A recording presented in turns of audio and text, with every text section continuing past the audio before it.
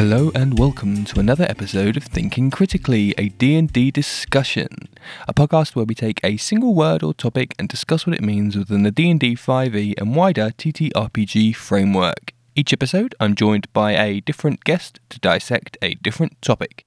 And today I'm joined by Philippa Mort. Thank you ever so much for joining us today, Philippa. Can you tell us a little bit about yourself? Oh, thank you for having me. Yeah, my name's Philippa Mort. You can find me on Twitter at MortPhilippa, and I'm mostly known for writing various adventures and supplements on the DMs Guild for D&D stuff. But I also do some other game design on Itch.io and Drive-Thru RPG as well, and I occasionally DM games and stuff, and I do a bit of art, just a bit of everything really. Amazing, wicked. So today's topic is aesthetic. So what does that mean to you in the D&D framework? So as I mentioned, I do a bit of art as well as writing and normal playing. So to me, aesthetic, when I think about it, is things like designing based on like a mood board or designing with the image in mind first for your game, rather than necessarily thinking of adventure first, and using sort of different like visual ideas to kind of lead your own sort of game ideas as a sort of basic idea of it. Okay, I love that because I am very much not a visually creative person. I mean, I'm probably doing myself a disservice there, but art has never been my strong suit. So you say you design on Itch.io like TTRPGs, right? Yeah. And then do you use this kind of like mood board approach for those then, yeah? Yeah. So, for example, I wrote an adventure with Transparent Games called Temple of the Goddess, and the whole start of it was that the person who runs Transparent Games had found a really cool map and put out a call and said, does anyone want to write an adventure based on this map? I think it was by Korok DMs, was the map maker. And I was just like, yeah, that sounds really fun. Like, let's come up with a whole adventure based off this one map, and just what I can see in it and what looks interesting.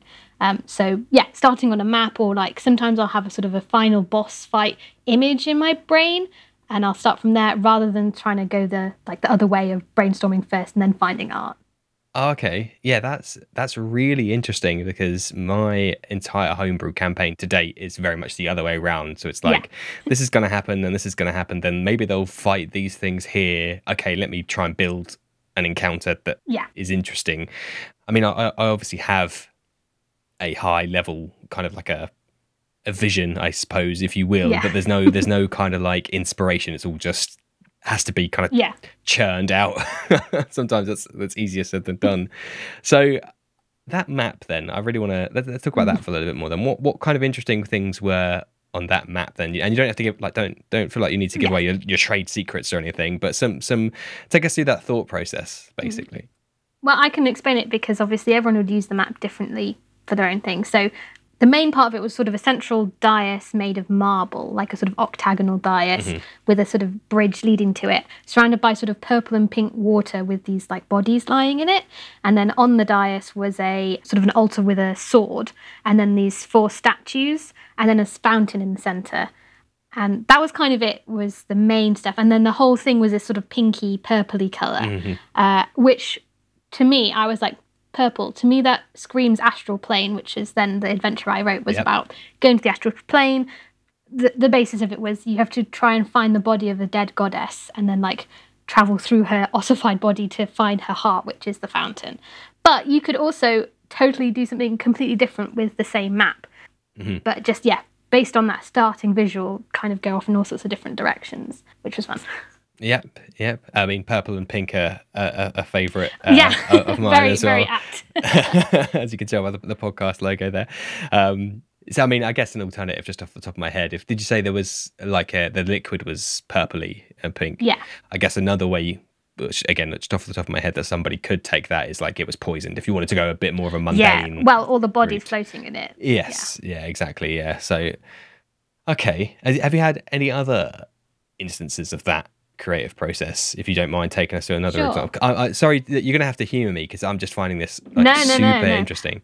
So one other thing I do in my home campaign, which I literally just finished a year-long campaign like a month ago, but I have a massive Pinterest board just for that, and I will have like I don't know if you've used Pinterest much, but when you kind of go through, it'll suggest new images related to the one you've just been looking at. So there'll be sort of streams of ideas based around the same image. So I had the whole arc based on Zuktmoy, the demon queen of fungi. Just because I kept seeing all these pictures of little mushroom boys, and I was like, I must have some myconids in my campaign because I keep seeing these pictures of them. So I just did a whole arc based on mushrooms because I'd just seen loads of pictures of mushrooms and was like, this looks really fun. So yeah, sort of that's another way like I kind of get started if I'm looking at an aesthetic, I guess, or a vision. Okay. Yeah, this is where I don't like doing the podcast because it makes me introspective of my own like super self-critical because I'm like, maybe the way I'm doing, well, I mean, it's always good to say, could I improve by looking at X, Y, and Z if I do it, in ABC kind of way. And I'm thinking like can be very precious of my encounters and my story chapters, and I kind of like things to be done to the nth degree, as my partner will tell you. I am like that in my real life as well. So I'm just trying to think of ways that I could like incorporate that kind of aesthetic design process if we coin the phrase, as if I'm the first person to ever coin that. I mean, to be fair, I will say, as you were saying, you're quite like an organized person in real life. I'm a very visual focused person, like in general. If you talk about like, I know we've dismissed all the different styles of learning nowadays, like visual or auditory or whatever, but I am a very visual learner. So like to me, visual stuff is quite like ingrained in how I process a lot of different stuff. So even though I'm often doing it more descriptively to my players, I'll always have a picture in my brain as a place to start. So I wouldn't say like this is something you would have to incorporate in your own game or planning, or in fact anything that people necessarily should if they're not that style of learner. But if you are, it is a fun way to do it, I think, rather than sort of staring at the monster manual like, how do I get from this monster to this place? Well, you can just work in a different order. Yeah, and here's me giving myself whiplash, because this is the reason I love doing the podcast, is because I get people such as yourself on who bring that different perspective. So a lot of guests I've had today are, I would say, lean more towards my style, so very like mechanical based, very much like let me put the Lego bricks together to build this encounter, let me have environmental effects, let me have this, let me have that. So it's really good to broaden my horizons completely, to say, well, yeah, that's great, but maybe you can come to it from a completely different angle and come up with things that are even better than perhaps what you were doing before. Or just different. Yes, yeah. If we say it kindly. So with that in mind, then actually that leads on to the next question I had was, have you ever designed something, either an encounter, a campaign, a one-shot, a TTRPG, like were you ever forced to go the other way around? Like were you ever having to be a bit more procedural about it? Yes. So firstly, I have done it the other way just to do it both ways and see what it's like. And then also sometimes like I've done a few collaborations and things that are coming out in a bit, and that obviously requires you to sort of pitch an idea first. So you do need to have it planned and know the rough outline. But I would say that this approach is not like you have to do one or the other, because, for example, based on what I just said, there's a series called Not Another Monster Quest. The first volume's come out, and there's some more coming out soon. I'm in a later volume, and I'm writing an adventure for that. My adventure is based on a visual from the British Museum, which has this giant whale skeleton hanging from the ceiling. But in my version, it's a dragon skeleton. But I just have this visual of this whale skeleton, and I'm like, that's cool. But I'd already had this idea of like, okay, a museum and these things, and then I create a little mood board to fit with it. So it's not necessarily, okay, I will either do procedural or I will do visual. It can kind of come together.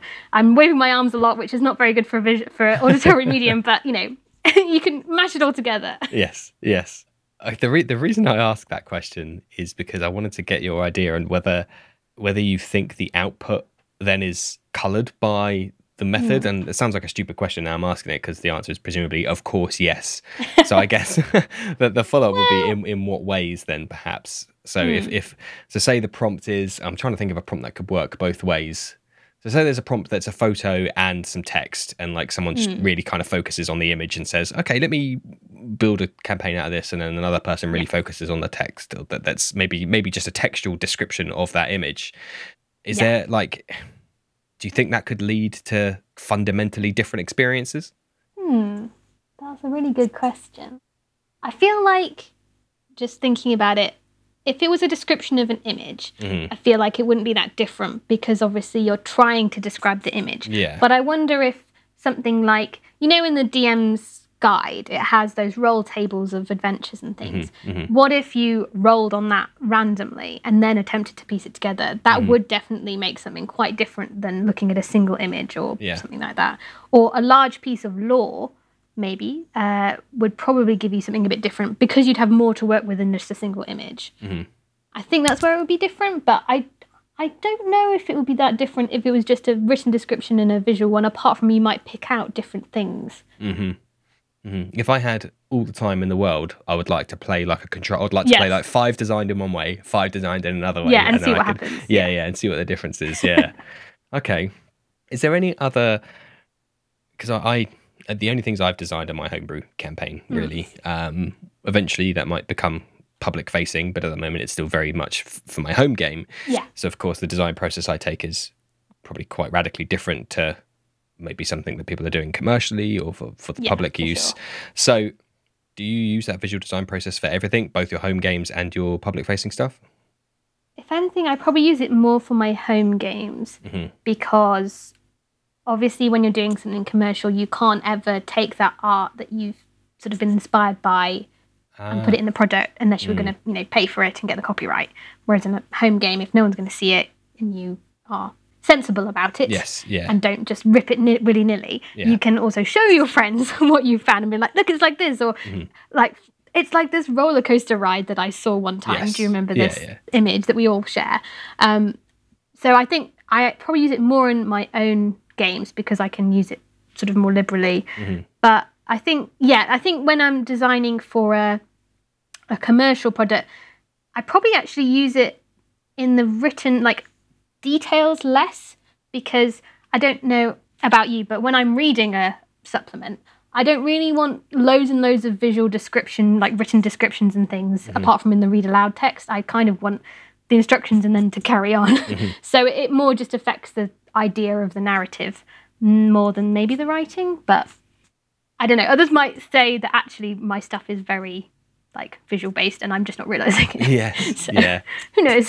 It's always hard to have that introspection, completely unbiased. So yeah, absolutely. So we've talked a lot so far about that aesthetic design process versus a mechanical design process, and how I want to crib how you do things.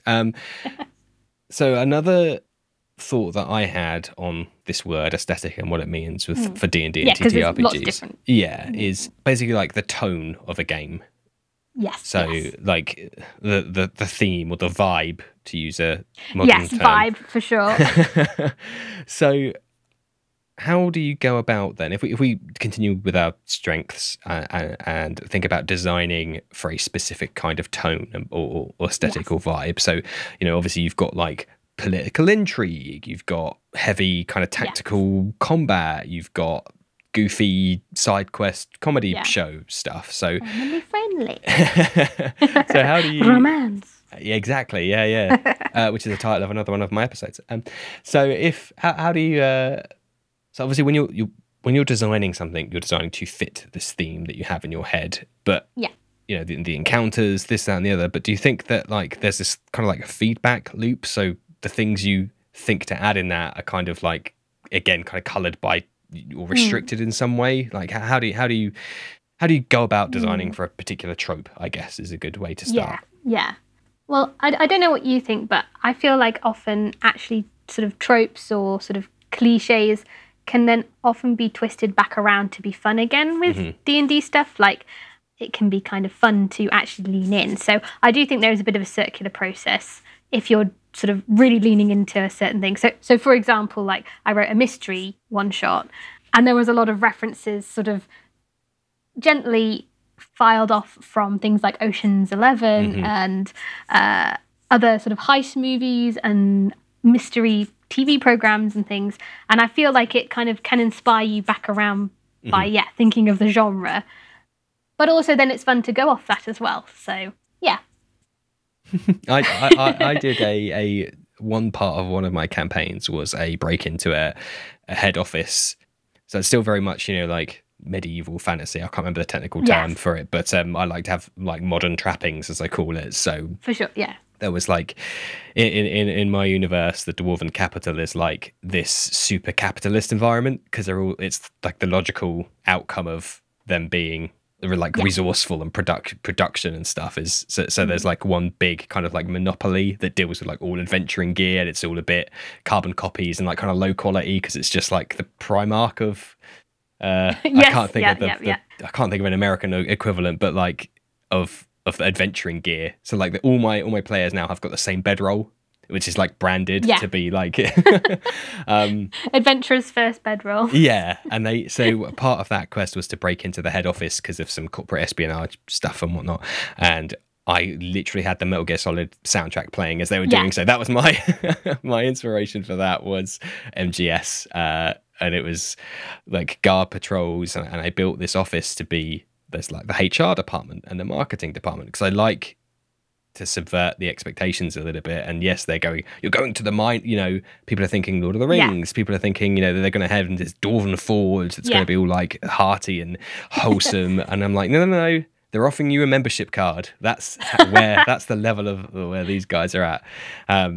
So yeah, there was a guy in the sales department like working late if they went into that room and stuff. And that was how I mix my tones, I guess. I always say it's a world equally full of whimsy as it is war, and I try to merge those two tones of like, there is like an existential threat going on, so like people will die eventually if through inaction. But on that journey we can have some fun.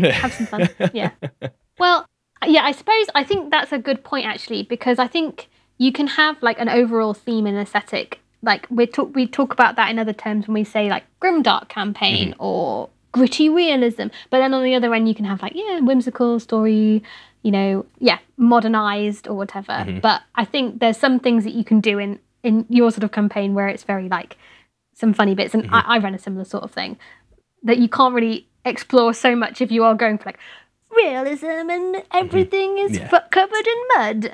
It's like harder to kind of stray away from it and explore different styles if you do that. That's obviously not to say you shouldn't do that. No. Obviously play the game you want to play, but I think you can kind of bring in more funny different genres if you are already playing a slightly comedic game. I think although you might be like if you do pigeonhole yourself to a very specific aesthetic to a campaign, I think although you might have less flexibility, like you're not going to have like Laurel and Hardy come by and slip up on a banana skin and be like, isn't that funny? But I think the rewards are potentially you can get a bit maybe a bit more out of it because there is that kind of laser into it. That laser focus on that kind of thing, and if everybody's on board with that aesthetic, it's like Ravenloft is so popular, I think, partially because it's like vampires, scary, Shadowfell, everything spooky. Like you can really lean into it because you know what you're aiming for. Whereas, if you're trying to like try something a little bit different to what's available already, it can be a little bit harder to sort of work out how you're going to balance it. Maybe. Both with monsters and story. The vibe of Ravenloft is super strong. And not another one, not that I'm hugely familiar on the published adventures, but none other spring to mind that are that strongly themed off the top of my head. I would say maybe Eberron. Yeah, and Theros. Has a very specific style. Yeah. But a lot of the kind of, they're in the generic quote unquote Forgotten Realms setting, a lot of the other ones. So I think is a thought that I just had around, because you said there about the vibe is so strong and you kind of what you're getting. I think let me not lead the witness here. How do you think that impacts kind of new players? Now I have a thought on this, but it'd be interesting to see what you think. So I have a fun story with that actually, because I don't know if you've heard of the supplement Eyes Unclouded, which was like a Studio Ghibli themed anthology of adventures. No. But if I say Studio Ghibli, that gives you the vibe of like, cute, fun. So it was one of my friend's first ever D&D game. And her boyfriend, conversely, is very like, we're going to kill everything. We're going to hack and smash. And it's going to be, scary. And I know her as a friend anyway. And I was like, I don't think she's going to be as interested in that. I think she's going to like the social side. So I ran her that as her very first session. And she was kind of like, wasn't what I was expecting, but I really like it. So I think it can definitely have an impact on the player depending on what they're expecting. So if you're going to do a strong vibe or aesthetic in your campaign, I think it's probably more important to do a session 0 than if you were playing a more sort of like general fantasy, because especially with new players, but also with any player, like if you suddenly spring a totally new style on them, it will feel kind of weird. I think I went off track from the question, but I think I made a good point. No. You answered it in a different way. In a roundabout way. No, yeah, in a different way that I had thought. So, yes, I absolutely agree with everything you've just said. And I want to remind me if I don't come back to it later on about the session 0 thing about setting the style, because it's something I wanted to talk about on that. Yes. But I just had a thought of, in terms of specifically new players as well, I think now I'm actually thinking about it, it can help build a character when the setting is so concretely and like objectively defined. So like you said, it's like Ravenloft, vampires, like vampire hunters, witch hunters, you're immediately to like Blade, Van Helsing. You've got so much just like off of the tip of your tongue for everybody can kind of be like, oh cool, I want to be a vampire hunter. I want to be a farmer whose children have been kidnapped by vampires or whatever. Like there's so much there. It's also faster to get people ready for something like Ravenloft, because you just say what you just said, like it's Van Helsing, it's this. Whereas like Faerun, you're like, okay, so there's this wiki, but we don't really need to follow the wiki if we don't want to. And yeah, I think that's so. That's again, we're gonna loop back around here. I've got so many plates spinning of thoughts in my head right now. Yeah, but so a friend of mine who I play in and I've DM'd for him before, he falls into that little pit trap a little bit of himself when he makes a new character.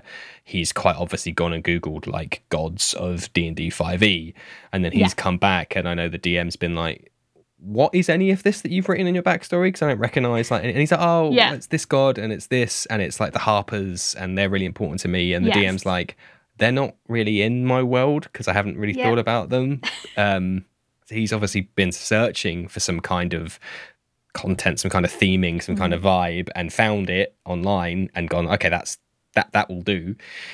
And it's kind of led to that extra overhead for the DM. And it's a similar trap that I've fallen into as a DM from the other approach is, as I've just discussed, my campaign is kind of a little bit of everything smushed together. There isn't a super strong theme apart from there's an existential threat. You might want to think about stopping it because people might die. And I think that might have negatively impacted the newer players making their characters, because there was no immediate kind of, they've got no experience of me DMing. It's not a bouncing off point. Yeah, they're just like, oh, I guess I'll make a sorcerer, rather than be like, what does a vampire hunter look like? Maybe they've got a crossbow and a sword. Cool, that's fighter, ranger, rogue, something like that. Whereas you're just like, I guess I'll just be this dude. Yeah. Maybe. Yeah. So I think having a strong setting and theme and vibe and aesthetic and tone and however you want to color it for today's conversation has additional benefits other than just it being more focused. It has those kind of secondary benefits of the players being like, oh, okay, I know what to build towards, and it makes their lives easier, and you haven't even started playing yet, and you as the DM are already making the players' lives easier, which I think is quite a nice point. Although there can be a downside. I have two downsides I have discovered of these sorts of things. So one is if your player doesn't actually listen to what you told them and then makes a totally different character that doesn't fit that vibe, and then you're like, kind of need you to change this character because it doesn't fit, and that's not very fun to have to do to someone who spent time thinking about it. But also they should have read my document that I carefully wrote for them. The other one is also if you forget what your theme is and then everyone like pauses and is like, what's happening? So for example, I ran a summer camp themed campaign where, so obviously all of the adventurers were like teenagers. I forgot they were teenagers in one session and like had quite a scary like like adult moment, which obviously we're adults, so it's fine. But then we were like, oh, hang on, wait, they're all teenagers. This is bad. Yeah. Oh no. So we had to sort of be like, okay, rewind. That doesn't happen. We do something else that fits more appropriately. So they're not just like literally traumatized teen adventurers for life. Yeah, I never want to go adventuring so, ever remember again. your theme is the tip. Yeah. That's a very good tip. So here's what I wanted to talk about the session 0 stuff. And I think I've probably mentioned it on an episode prior, where I almost feel like, again, I focus on new players because that's what I've got a lot of experience with. And despite being 60 sessions in, some of them are still new. Yes. And so I almost feel like there needs to be kind of a session 0 and a session 0.5 before you start session 1. And it's a mistake that I made, and I'm really trying hard not to make again, because another friend of mine has just reached out and said, Download, can you DM for me and 2 mates who we've heard how much fun you guys have, they want to try it, can you do this? And I've gone, aha, I can, but answer these questions first. Yes. And it is stuff like, what kind of game do you want? Tactical combat? Do you want funny? Do you want not funny? Do you want that kind of stuff? So I can get a lot of that out of the way, because what I did when I started was I did a session 0, but it was basically like a tutorial rather than an actual session 0. And I kind of feel like you need both. And when you're kind of time constrained, as we were, I think it could be beneficial to split that out. So what I ran was literally like a very short, very condensed, literally like, here's some NPC interaction, here's a tiny bit of exploration, here's some combat, done. Like 2 hours. That's a snippet, like a microcosm of what you're going to get in a larger campaign. Did you enjoy that, basically, yes or no? Which I think is absolutely one part, but what another part was missing was also like, there's going to be a Metal Gear Solid bit, and there's going to be like... What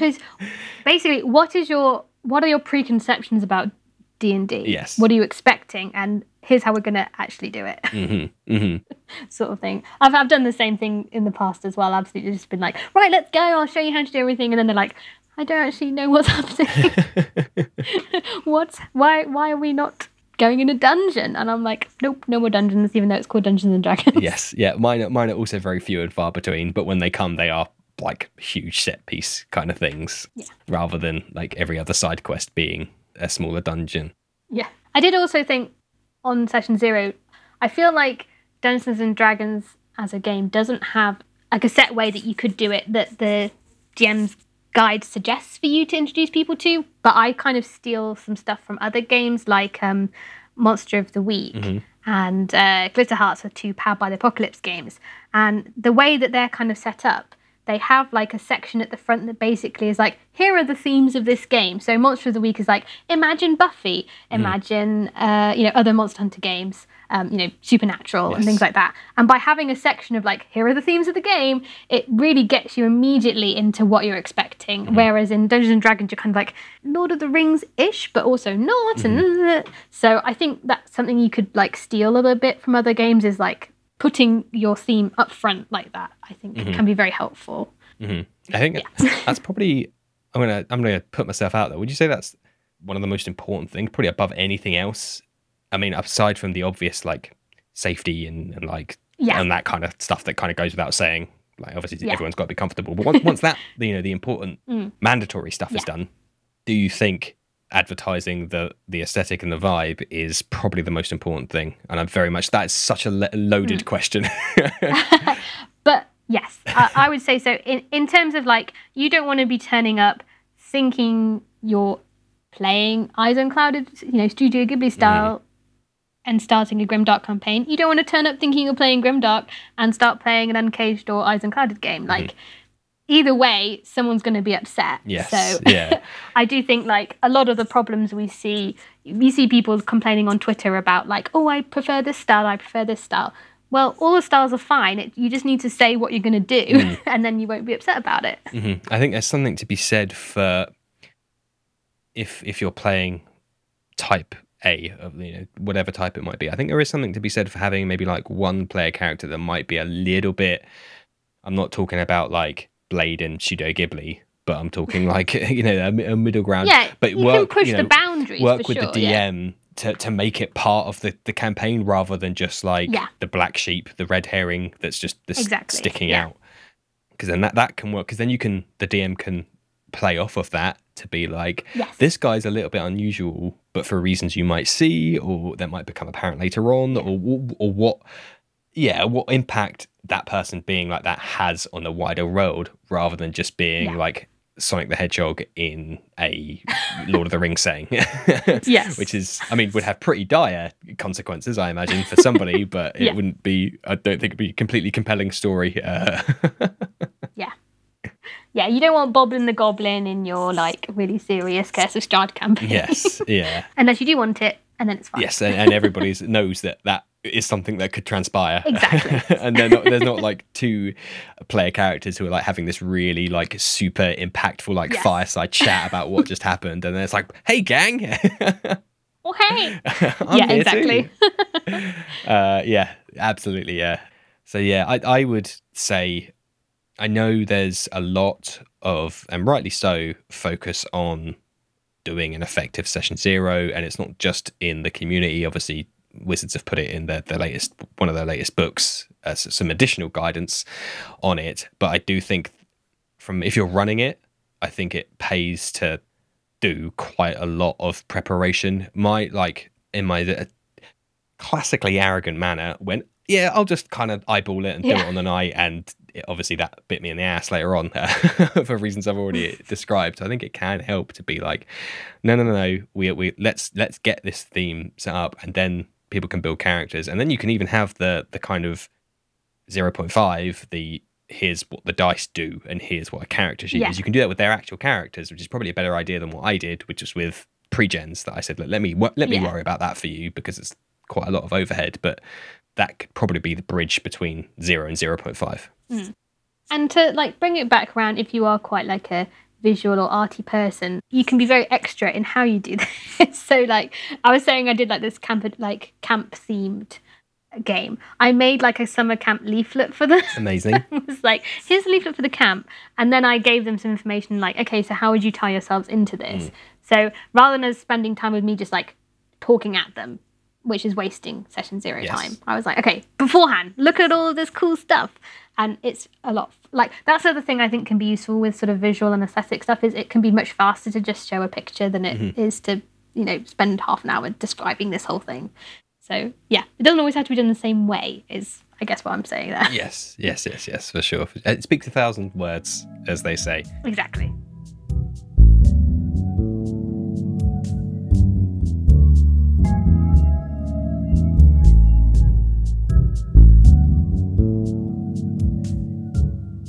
So, we talked a little bit earlier on about getting inspiration from various different pop culture and so on and so on, and specifically the kind of tropes and the cliches that can come out from that.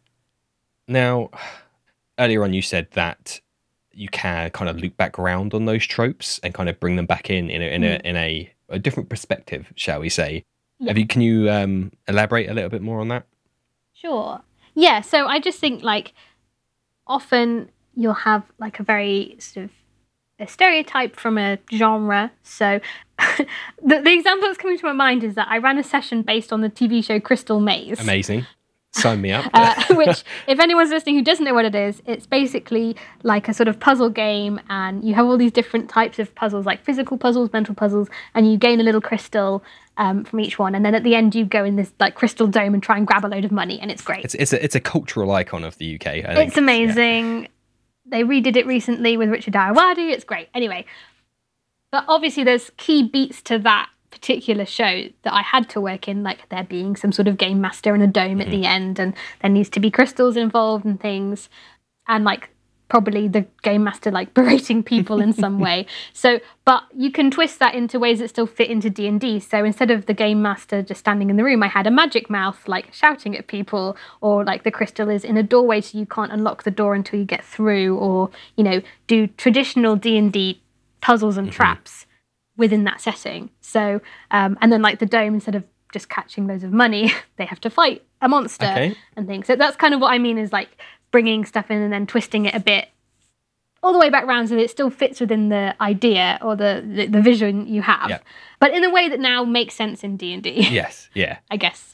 Yeah. And again, another reason why I love the podcast is because I'm immediately now thinking of like, oh, what other things could I, co-opt? If anyone's thinking of doing Crystal Maze one, they have a whole someone has made an entire list of all of the puzzles online. So if you need puzzle ideas, just Google Crystal Maze puzzles and you'll be set for like your next 10 dungeons. Yes. Oh, absolutely. I've just got such good memories now. I went through a phase maybe like 6 months ago of watching them on YouTube. The old school stuff is just has a very je ne sais quoi about it. It's just innately watchable.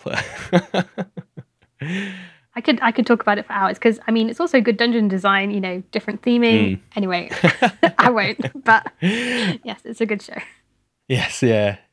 I just like to bring me back onto what I originally thought of before I lost track down memory lane was obviously there's a lot of talk around kind of like, and this isn't D&D specific, but in media in general is around kind of like tropes and stereotypes. For sure. Kind of having like a negative connotation because it's either been done or has legitimate historical reasons. Problems, why not to do it? So they can be quite hard to, you might inadvertently bring something in and not know that it's problematic. Yes. I don't know if there's any, not to put you on the spot, I mean, I'm asking because I don't know whether there's any kind of advice or tips or things when you're trying to build a vibe or build a particular theme and go, oh, yes, vampire, for example, off the sake of my head, apologies in advance. Well, Strahd is a good example. Yeah. Has like some themes of like, I think vampires in general have a theme of sort of rape and like sexual coercion and things, both metaphorically and sometimes literally. So yeah, you want to be kind of aware of that if possible. You might not know about it before you spring it on your players. But yeah, as you say, like there are ways to mitigate it. So like in a home game, again, the session 0 is safety tools, like check with people beforehand.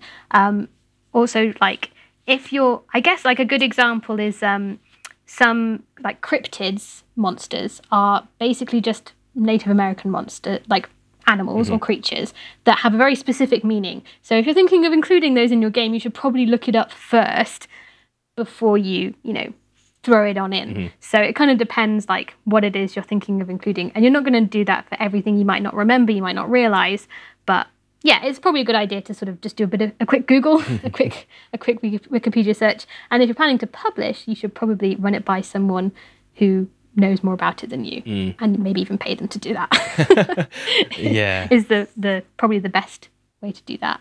I did think of a good example of this actually. So sorry, this is a bit of a tangent, but also it's a good example of this. So I'm actually currently finishing writing a cottagecore themed adventure. So cottagecore being a form of aesthetic that is primarily visually based. There's no like punk going on in cottagecore. It's all visual. But cottagecore is like going out to nature, living in a cottage, doing some gardening. Now, cottagecore has two very distinct groups, lesbians and tradwives. So I am writing my adventure for lesbians and other people who are friends with lesbians. I'm not writing it for the tradwives. So I very explicitly at the start of my adventure written something that says that, like, this is an adventure about this and everyone is everyone is allowed to enjoy cottagecore. We're not excluding anyone here.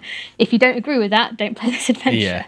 So, I think there's lots of ways you can be thoughtful about who it is that's using the same aesthetic. Another one is like Norse visuals, obviously, as well. Yes. Sorry, I'm going off on a tangent about this stuff, but there's a lot of stuff that gets co-opted by different groups, so it can be useful to do a quick Google, be aware of who else might be using it and what that might mean for your players. Yeah, and obviously certain aesthetics, like you said, like Norse and vampires, are maybe. I mean, actually, I'm wrong. I'm gonna redact what I was just about to say because it's I have a better answer. I was gonna say that those themes are maybe there are more pitfalls to them. However, I don't think that's the case. I actually just think because they're more popular, there's just more visibility of them. So the pitfalls are more readily available. I'm sure any theme has equal number of like pitfalls and traps and taboos, but they're just not as frequently established. So maybe, well, either way, you need to do your research on any kind of vibe you're going for. all vibes equally badly. All the vibes need a check. Do your vibe check. Yeah, that's it. Wow, we do sound like kids now. Yeah. I know what that means, definitely. Well, I just about know. we've given it a very, a legitimate, wholesome meaning today Yeah. on this episode. So here's a good question, actually, I was having, and I've seen both sides of the argument, and I don't we're not going to labor the point too much. I don't want to turn this episode into heavy, because that's I'm not the best person to do that. You've done that already. And there's better mediums for that. But people say that you can use D&D and TTRPGs, not specifically D&D, but TTRPGs to work through these kind of issues, be it specific things or more general things like mental well-being and this, that, and the other. And there's both sides of the argument. There's people that are like, yes, you can, and it's a medium to do so, and you can kind of work through these tricky issues that we see in our day-to-day life and try and get a new perspective on them and this, that, and the other. And others like, no, you don't need to do that.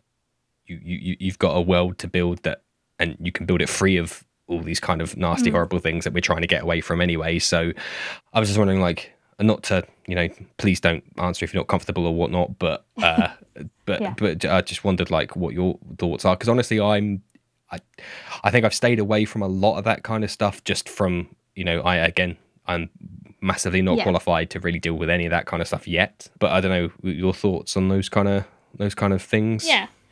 I'm sort of in a similar boat to you in that I'm not a qualified therapist. I don't know how you would actually go about exploring that. And I think that's an important point, actually. That is probably my opinion on it, is you probably shouldn't be trying to deliberately deal with someone's trauma through D&D if you don't know what you're doing and you're not a therapist. And I think most games you probably shouldn't be, unless you've all agreed ahead of time and are very, very clear on what you're trying to do. Because you've got just as, for us lay people, we've got just as much chance of making something worse probably than making it better, because we don't know how to do it. So I can talk on Norse stuff, I can talk on visuals because I know about it being a historian, but I don't know about how you would do that. So personally, my games are for fun. We're there to have a good time. If someone's having difficulties, we can talk about it out of game, but we're not going to do it in game. But different groups might feel differently.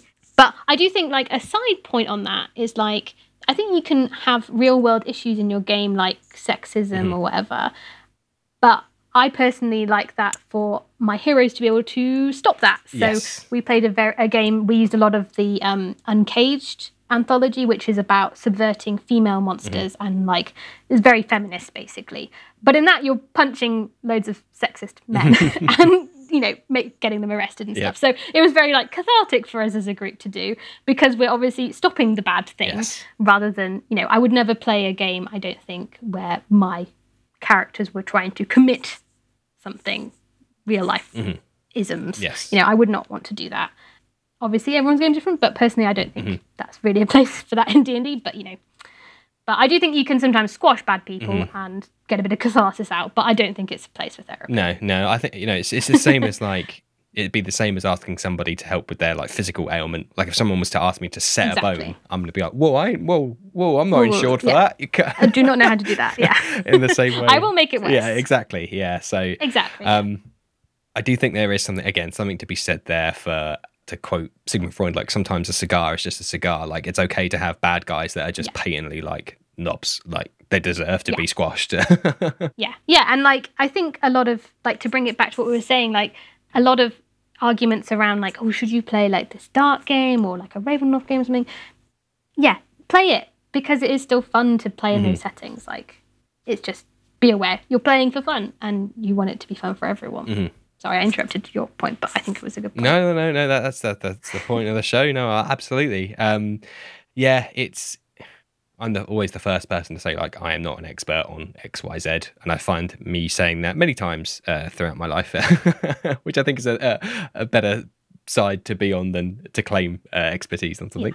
But I very much agree. And my campaign has objective bad guys. And I know maybe some people won't like that because even, bad guys should be redeemable. And sometimes, Sometimes you want to punch the bad guy. yeah, exactly. And, maybe he is redeemable. Maybe they'll find a way to redeem him, but I certainly haven't thought that far ahead. That's it. Let's not do me a disservice. Let's just say I haven't thought that far ahead yet. There we go. Yeah, exactly. Sometimes it's hard thinking of how they're redeemable because you've made them really horrid. I've got like 4 years to plan that probably anyway before we actually get to the end, so I'm not too worried about it. But they've already had a minor kind of moral ambiguity quandary around like a class issue with like the working class versus the non-working class, and like the academics versus people who choose to issue the academic life and that kind of stuff. Like touching on those kind of topics, but I know my players rather well, and I think this is I don't know how many games, like I wish so many times I'm recording this show, I just wish I had data, like reams and reams of data in front of me. Yes. Being a numbers and mechanical person, that might not be completely surprising. But in terms of how many games are played with people versus, pick up games, I go down my local game shop, I found them on Roll20. I can't help but feel that those kind of games obviously may be more susceptible to any kind of issues, not just the ones we were just talking about recently, but any kind of issues, because you don't have that familiarity. So I would, maybe if I was running those games, I'd be a bit reticent to bring in like a class struggle, for example, just because you don't know what's, what somebody's going through and whatnot. And a lot of those instances are very much like, if you go down to a local game store, channeling Sean Connery there for a second. Store. To bring my southern accent back in to where it should be.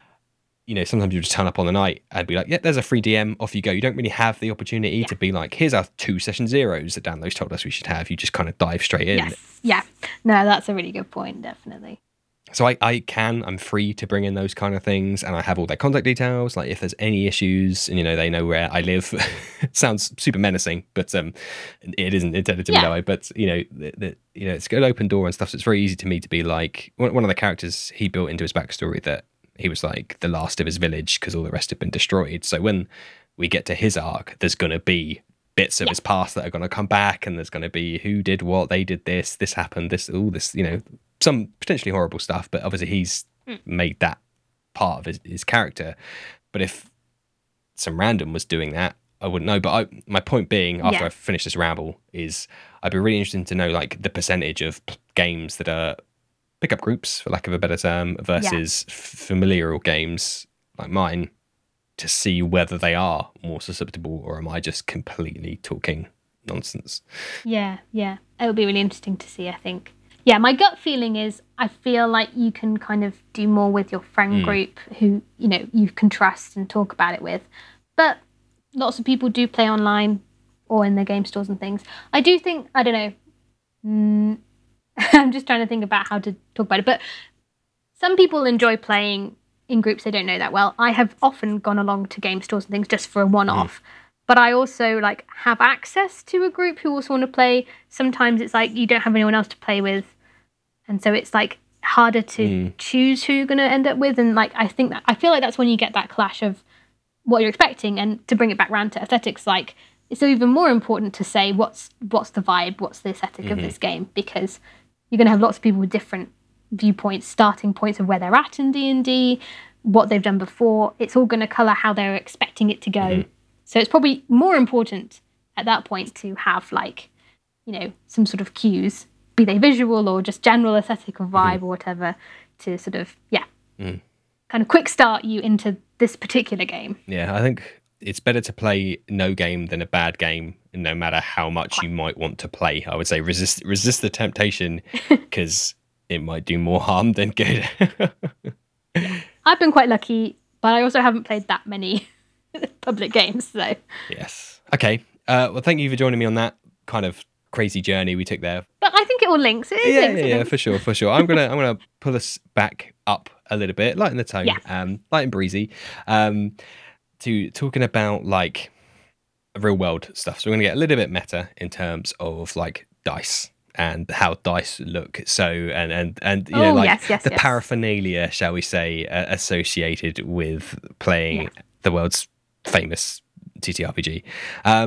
So how many do you have, sets of dice, that is? And if so, Do they have a particular vibe that you Never like? ask how many dice a lady has. No, I have.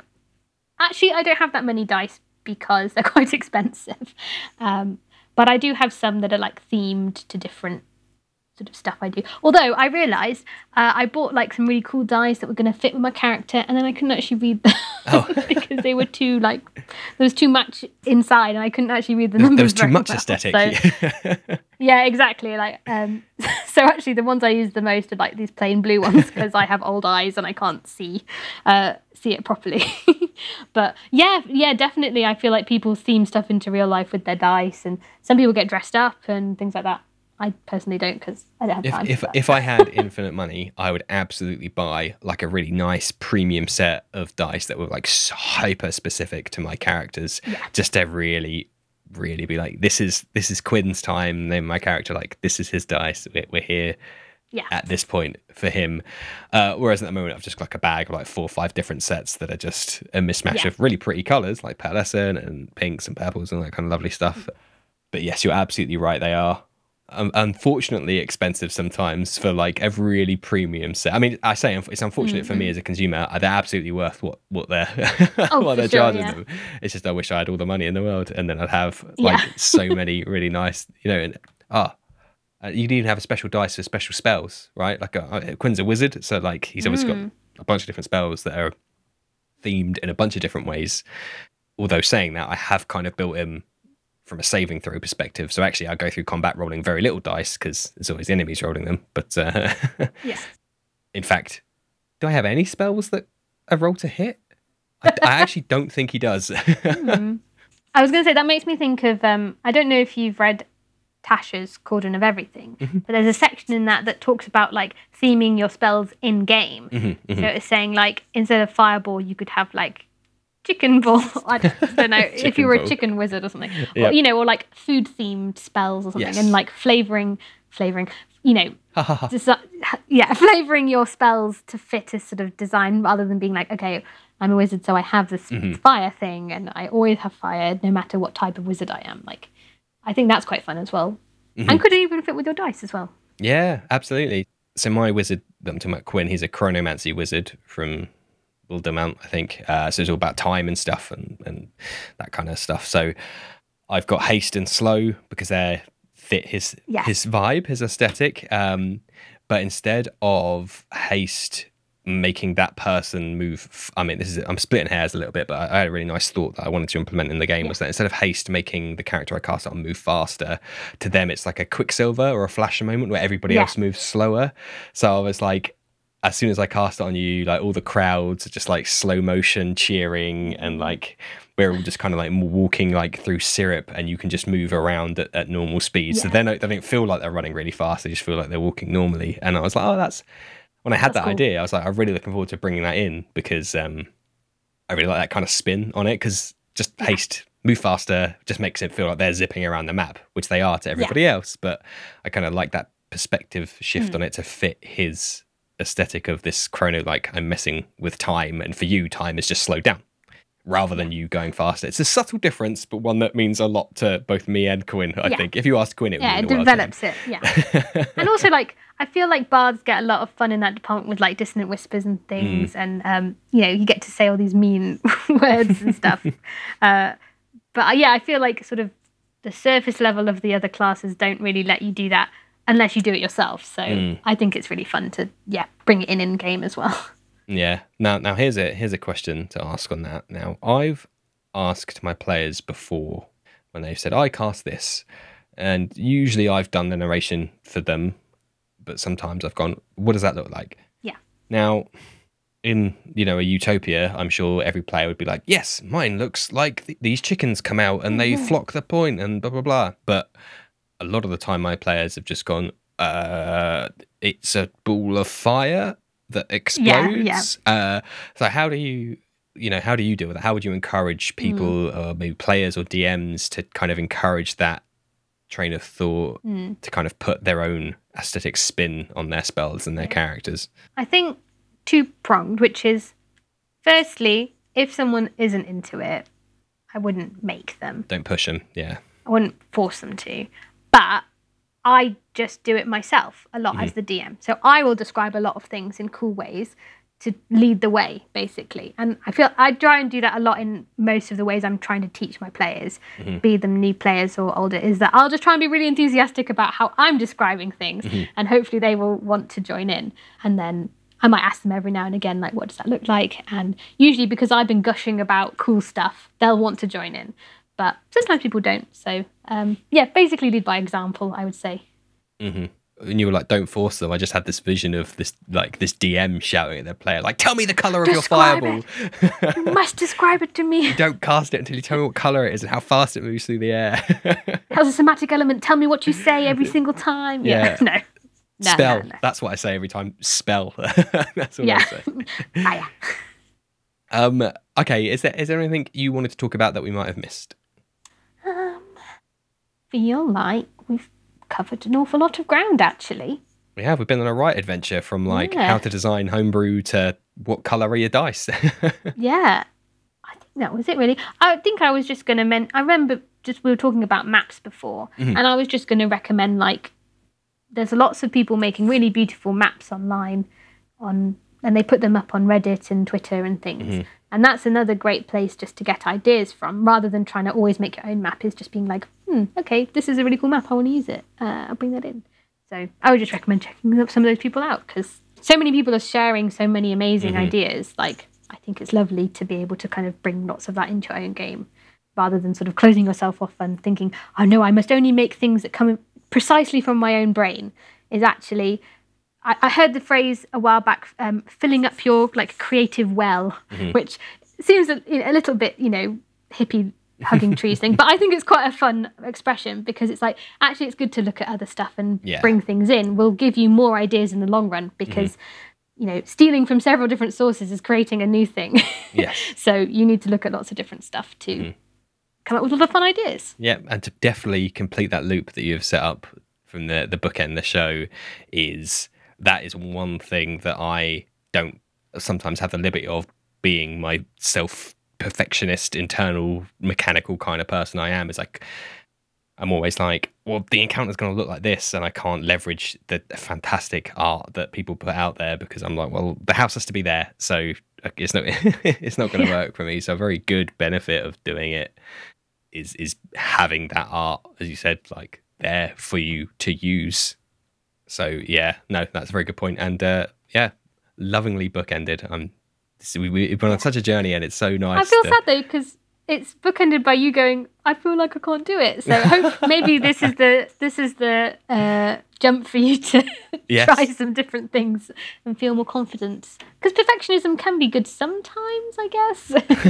That's my secret source of the podcast, is actually just me trying to improve myself, and I don't really care if anyone listens to it. It's just a mind. Got to listen to everyone and hear the journey. Yeah. The first episode, I'm shouting at my players, asking them to tell me what colour the spell is. Yeah, that's. Okay, well, thank you for this talk today. We've covered an awful lot, and it's been super fun. So thank you very much. Thank you. I've had a lovely time as well. Awesome. Is there anything you would like to plug? Anything you're working on at the moment? Sure. I mentioned various things as examples throughout the show. You may want to check those out, listeners. If you want to find them, the best place is to go on my Twitter, which is @MortPhilippa, Philippa with 1 L, 2 P's. And from there are links to my DM's Guild page, Drive-Thru RPG, and Itch.io, where I make various D&D adventures, but also other games, including some very silly small ones that you can play in an hour, and some longer ones as well. But yeah, Twitter @MortPhilippa is the best place to find me. Amazing. Thank you very much. All the episodes will be in the links. No, all the links will be in the episode descriptions. Ever the professional. It's not as if this is like the 50th time I've had to do this. No. All the links will be in the episode description as usual. I would encourage you all to check out Philippa's stuff. Otherwise, all that's left to say is thank you once again, Philippa. Thank you. Thank you, everybody, for listening at home. Please reach out to us on our socials. I would very much love to hear from you. Otherwise, thank you all for listening, and good night.